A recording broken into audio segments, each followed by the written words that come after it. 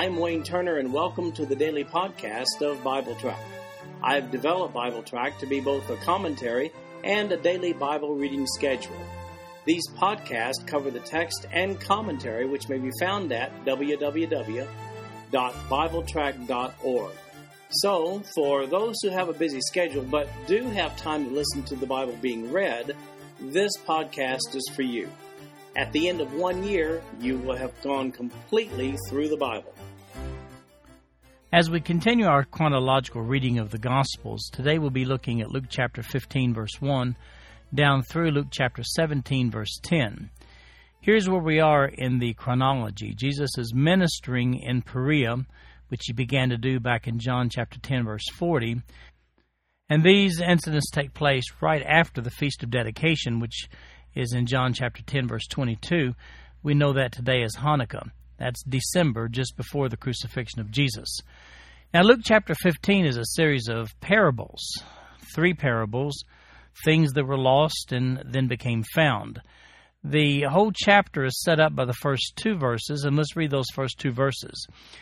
Then drew near unto him all the publicans and sinners for to hear him, and the Pharisees and scribes murmured, saying, This man receiveth sinners, and eateth with them.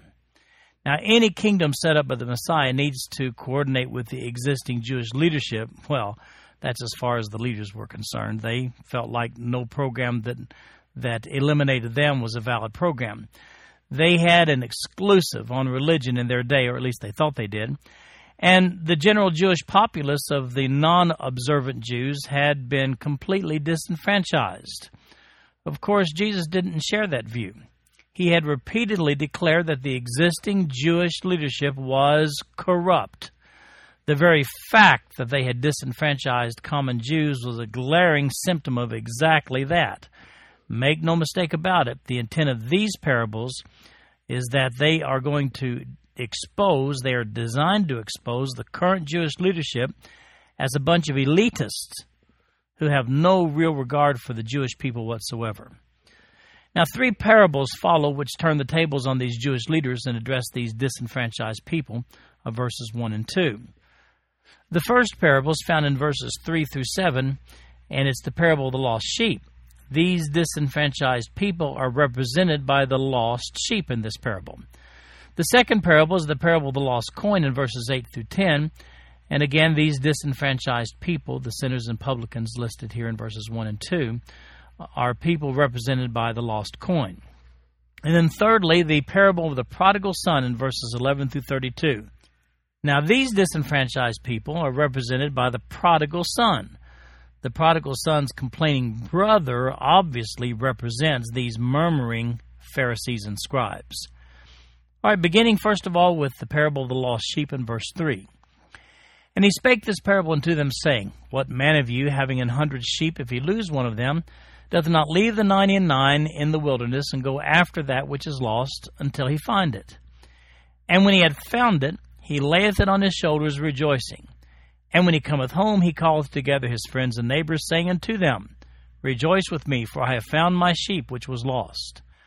I say unto you that likewise joy shall be in heaven over one sinner that repenteth, more than over 99 just persons which need no repentance. Now, the second parable is the parable of the lost coin. Now, keep in mind the lost coin represents these disenfranchised Jewish people. Verse 8. Either what woman, having 10 pieces of silver, if she lose one piece, doth not light a candle, and sweep the house, and seek diligently till she find it? And when she hath found it, she calleth her friends and her neighbors together, saying, Rejoice with me, for I have found the piece which I had lost. Likewise, I say unto you, there is joy in the presence of the angels of God over one sinner that repenteth. Now, the third parable is the one with which we're very familiar, the parable of the prodigal son. The prodigal son is the disenfranchised Jewish people. The brother of the prodigal son, he represents the Jewish leaders who consider themselves as elitist. Verse 11. And he said, A certain man had 2 sons, and the younger of them said to his father, Father, give me the portion of goods that falleth to me. And he divided unto them his living.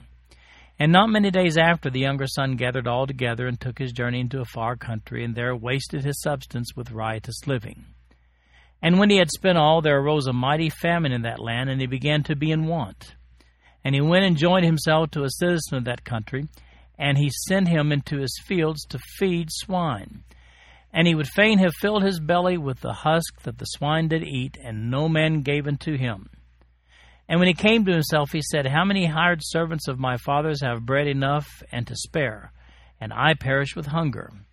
I will arise and go to my father, and will say unto him, Father, I have sinned against heaven and before thee, and am no more worthy to be called thy son. Make me as one of thy hired servants.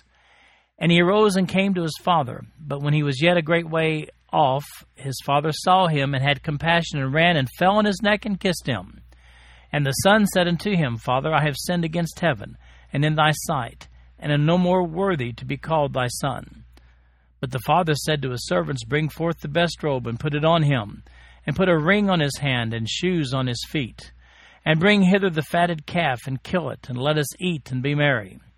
For this my son was dead, and is alive again. He was lost, and is found. And they began to be merry.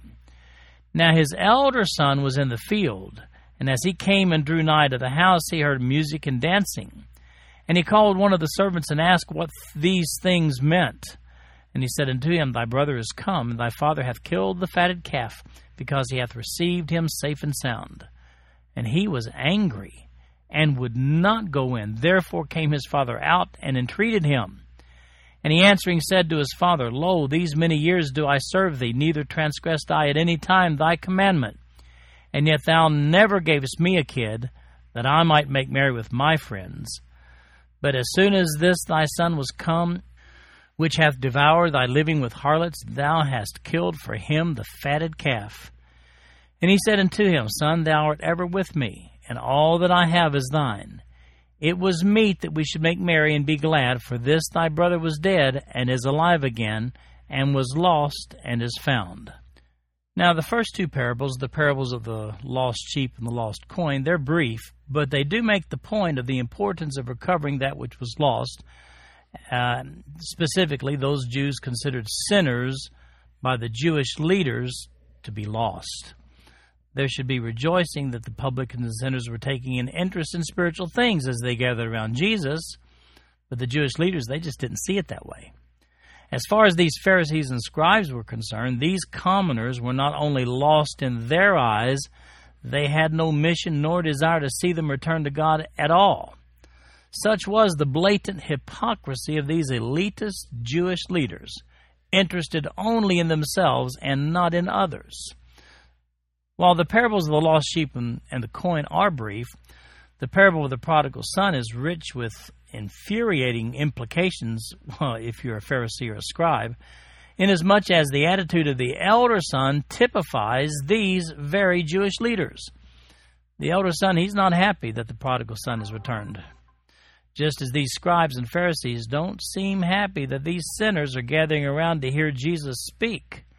So here's the question. Wouldn't authentic God-fearing Jewish leaders be elated that Jesus was reaching those who previously had shown no interest whatsoever in spiritual things? Well, that's the lesson to these arrogant, selfish scribes and Pharisees whose attitudes are reflected in that of the elder son in this parable.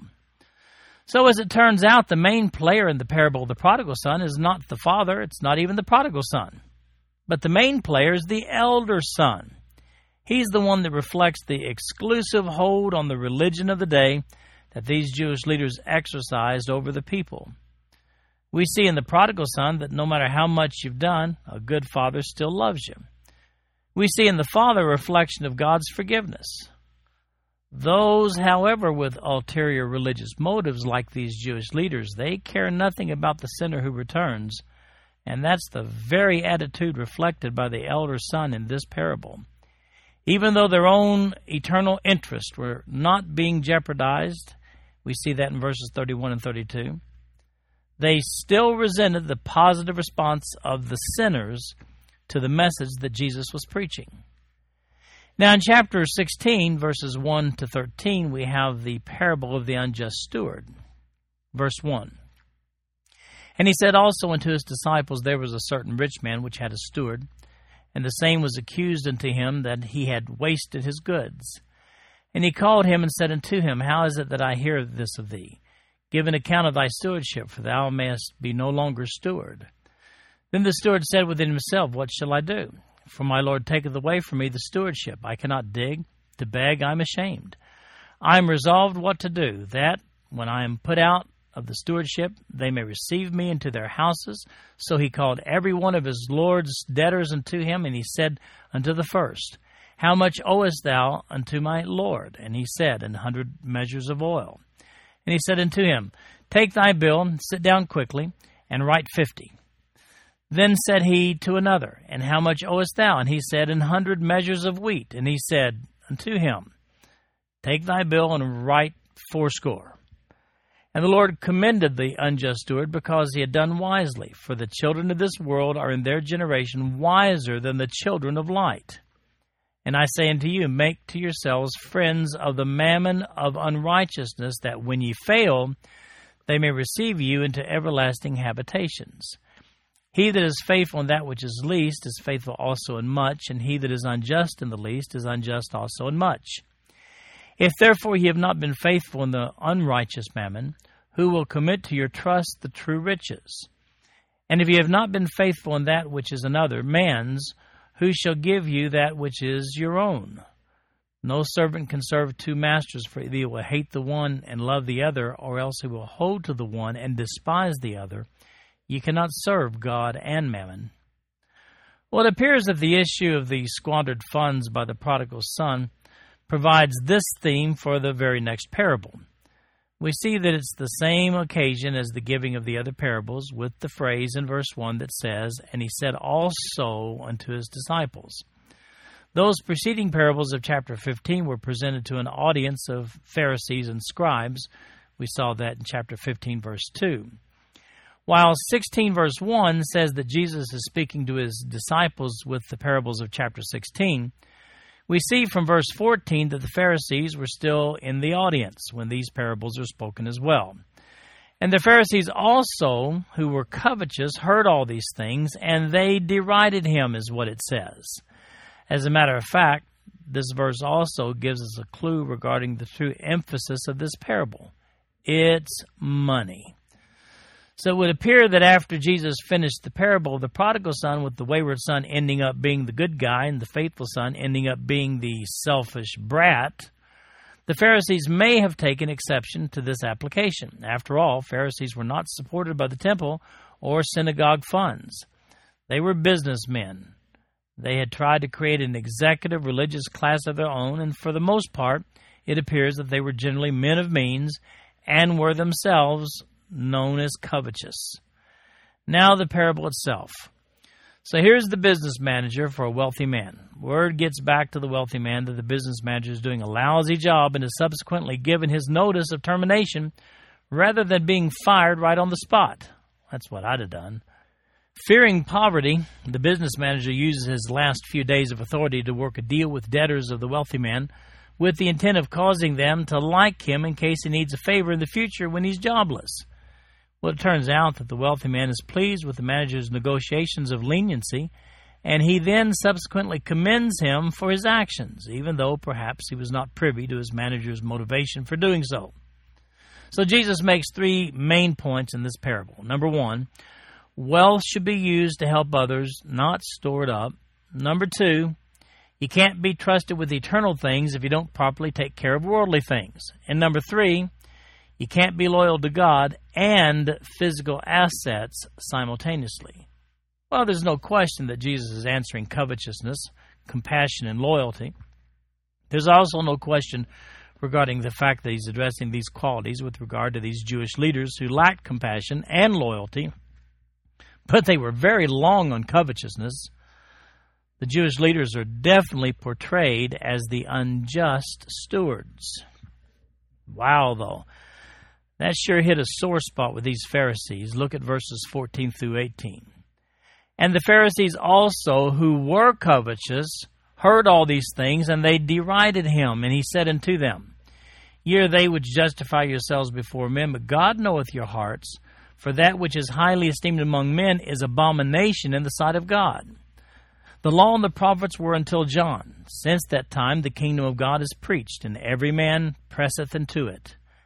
And it is easier for heaven and earth to pass than one tittle of the law to fail. Whosoever putteth away his wife and marrieth another committeth adultery. And whosoever marrieth her that is put away from her husband committeth adultery. So, after hearing this parable, the Pharisees, it says, derided Jesus. And why? It was because of their own covetous nature. Just add that to the list of negative Pharisaical qualities.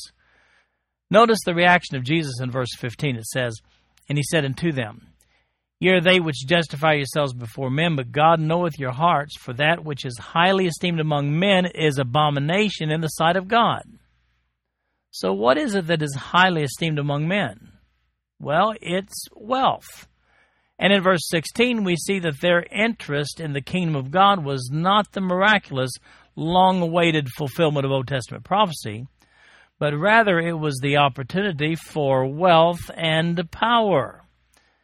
Jesus points out that even though they were highly respected as keepers of the law, their actions in reality constituted an abomination in the sight of God.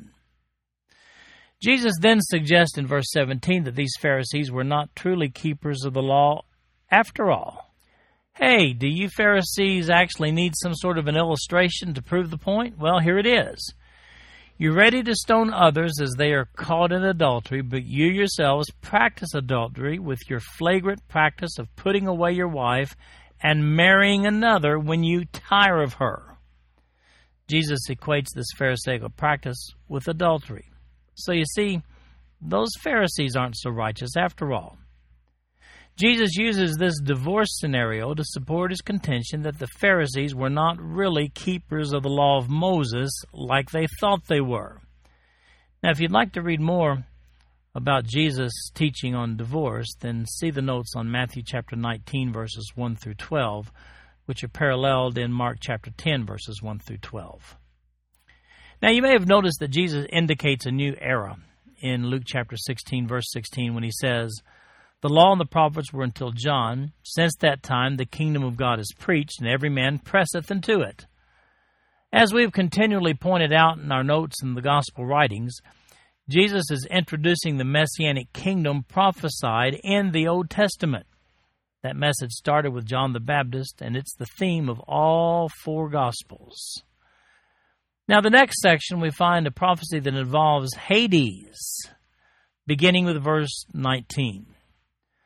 There was a certain rich man which was clothed in purple and fine linen, and fared sumptuously every day.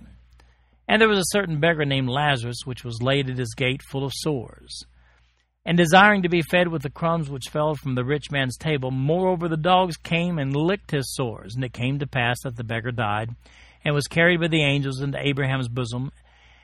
And the rich man also died and was buried. And in hell he lifted up his eyes, being in torments, and seeth Abraham afar off, and Lazarus in his bosom. And he cried and said, Father Abraham, have mercy on me, and send Lazarus, that he may dip the tip of his finger in water, and cool my tongue, for I am tormented in this flame. But Abraham said, Son, remember that thou in thy lifetime receivest thy good things, and likewise Lazarus evil things. But now he is comforted, and thou art tormented. And beside all this, between us and you there is a great gulf fixed, so that they which would pass from hence to you cannot, neither can they pass to us that would come from thence. Then he said, I pray thee, therefore, Father, that thou wouldest send him to my father's house, for I have 5 brethren, that he may testify unto them, lest they also come into this place of torment. Abraham saith unto him, They have Moses and the prophets, let them hear them. And he said, Nay, Father Abraham, but if one went unto them from the dead, they will repent. And he said unto him, If they hear not Moses and the prophets, neither will they be persuaded, though one rose from the dead. All right, now understand this. Jesus is still on the wealth theme here. Since he's still addressing these wealth-loving Pharisees, he may as well drive the point all the way home. Now, I hesitate to say that this is a parable, As a matter of fact, it's unprecedented for Jesus to use a proper name in one of his parables. But here he makes reference to a man named Lazarus, and it's not the Lazarus of John chapter 11. Both the rich man and Lazarus, the poor man, both of them die. The rich man lands in hell. It's our Greek word Hades. Lazarus goes to an adjacently located place called Abraham's bosom. Now, we see that the side Lazarus is on is, well, call it climate controlled. But the rich man complains, I am tormented in this flame. So while they have a clear view of one another, there's no passage between the two because of a great gulf that's fixed. The clear teaching to the Pharisees here is found in verse 25. But Abraham said, Son, remember that thou in thy lifetime receivest thy good things, and likewise Lazarus evil things, but now he is comforted, and thou art tormented. You can see that this story ties in with the first 18 verses of this chapter. These Pharisees had placed more importance on wealth than on a true relationship with God. In other words, Jesus literally uses this occasion with a parable and a story to demonstrate to the Pharisees that they were not righteous after all. Now, here's how we know that Jesus isn't just addressing the issue of wealth here. First of all, the wealthy man of the parable in verses 1 through 13 is the good guy. The business manager in this parable is the bad guy, well, until he becomes generous with the wealth. Then he's commended. Jesus is dealing with the accumulation at the exclusion of sharing wealth in this passage. We see a further indication of this fact from the dialogue between Abraham and the rich man in verses 25 to 31. The plea for a warning to his family is rejected with a statement of fact in verse 31 that the rich man had rejected Moses and the prophets. Generosity to your brethren is seen throughout the law of Moses. These Pharisees, though, had rejected that in lieu of their own special brand of righteousness. In the first 4 verses of Luke chapter 17, let's see what Jesus really had to say about forgiveness. Verse 1. Then said he unto the disciples, It is impossible but that offenses will come, but woe unto him through whom they come. It were better for him that a millstone were hanged about his neck, and he cast into the sea, than that he should offend one of these little ones. Take heed to yourselves, if thy brother trespass against thee, rebuke him. And if he repent, forgive him. And if he trespass against thee 7 times in a day, and 7 times in a day turn again to thee, saying, I repent, thou shalt forgive him. Now let me ask you this question. How can we not use the teachings of Jesus on a subject as the baseline for the subject itself? So here's what I'm saying. When teaching on the subject of forgiveness, we see in these verses the foundation for that very teaching on forgiveness. Now here are the basic teachings on forgiveness by Jesus in these 4 verses. Number 1, verse 1, offenses will come. Verse 2, woe to the offender. In verse 3, when a brother does offend, rebuke him. Also in verse 3, if he repents, then forgive him. And then in verse 4, every time he repents, forgive him every time. So the question arises, do I forgive my offender if he does not repent? Well, for the answer to that question, let's go to another baseline teaching from Jesus himself. The verses that we commonly use on church discipline in Matthew chapter 18, verses 15 through 17. Listen to these. Verse 15, Moreover, if thy brother shall trespass against thee, go and tell him his fault between thee and him alone. If he shall hear thee, thou hast gained thy brother. But if he will not hear thee, then take with thee 1 or 2 more, that in the mouth of 2 or 3 witnesses every word may be established. And if he shall neglect to hear them, tell it unto the church. But if he neglect to hear the church, let him be unto thee as an heathen man and a publican. Now, from these words of Jesus himself, we understand the following concepts about forgiveness. First of all, when a person is offended, you go to the brother and tell him his offense against you. If he refuses to hear you, in other words, to repent, then you take witnesses and repeat the process. But what if he refuses to hear the witnesses? Well, then you take the offense before the church and repeat the process. Lastly, if he refuses to heed the rebuke of the church, he's to be excommunicated from the church. Now let me ask you this question. How can teaching on forgiveness be any more clear than what we've seen in these two passages of Scripture? Luke 17, 1 through 4, and Matthew 18, 15 through 17. I mean, Jesus himself lists as a prerequisite to forgiveness by the offended, repentance from the offender himself. As a matter of fact, the offender is inappropriately released from accountability for his actions when forgiveness is offered without the prerequisite of repentance. So, repentance is a prerequisite to forgiveness between two people, one of whom is offended. And then verses 5 through 10, duty is duty. Verse 5, and the apostle said unto the Lord, increase our faith. And the Lord said, if ye had faith as a grain of mustard seed, ye might say unto this sycamore tree, be thou plucked up by the root, and be thou planted in the sea, and it should obey you. But which of you, having a servant plowing or feeding cattle, will say unto him by and by, when he is come from the field, go and sit down to meat? And will not rather say unto him, make ready wherewith I may sup, and gird thyself, and serve me, till I have eaten and drunken, and afterward thou shalt eat and drink? Doth he thank that servant because he did the things that were commanded of him? I trow not. So likewise, when ye shall have done all those things which are commanded you, say, we are unprofitable servants. We have done that which was our duty to do. Now, Jesus here deals with the issue of duty. In this short example, he points out that it's not commendable to simply do what one is responsible for doing in the first place. In verse 7, the word but ties this concept to the request from the disciples that the Lord would increase their faith. Now, my impression from Jesus' response here is that an increase of faith follows service above and beyond the call of duty before God. This concludes our podcast for today. I'm Wayne Turner, and if you'd like to read along with our commentary online, go to www.bibletrack.org. Thank you for listening in today. The background music for these podcasts is an original composition written by the music director of Faith Bible Church, Paul Walker.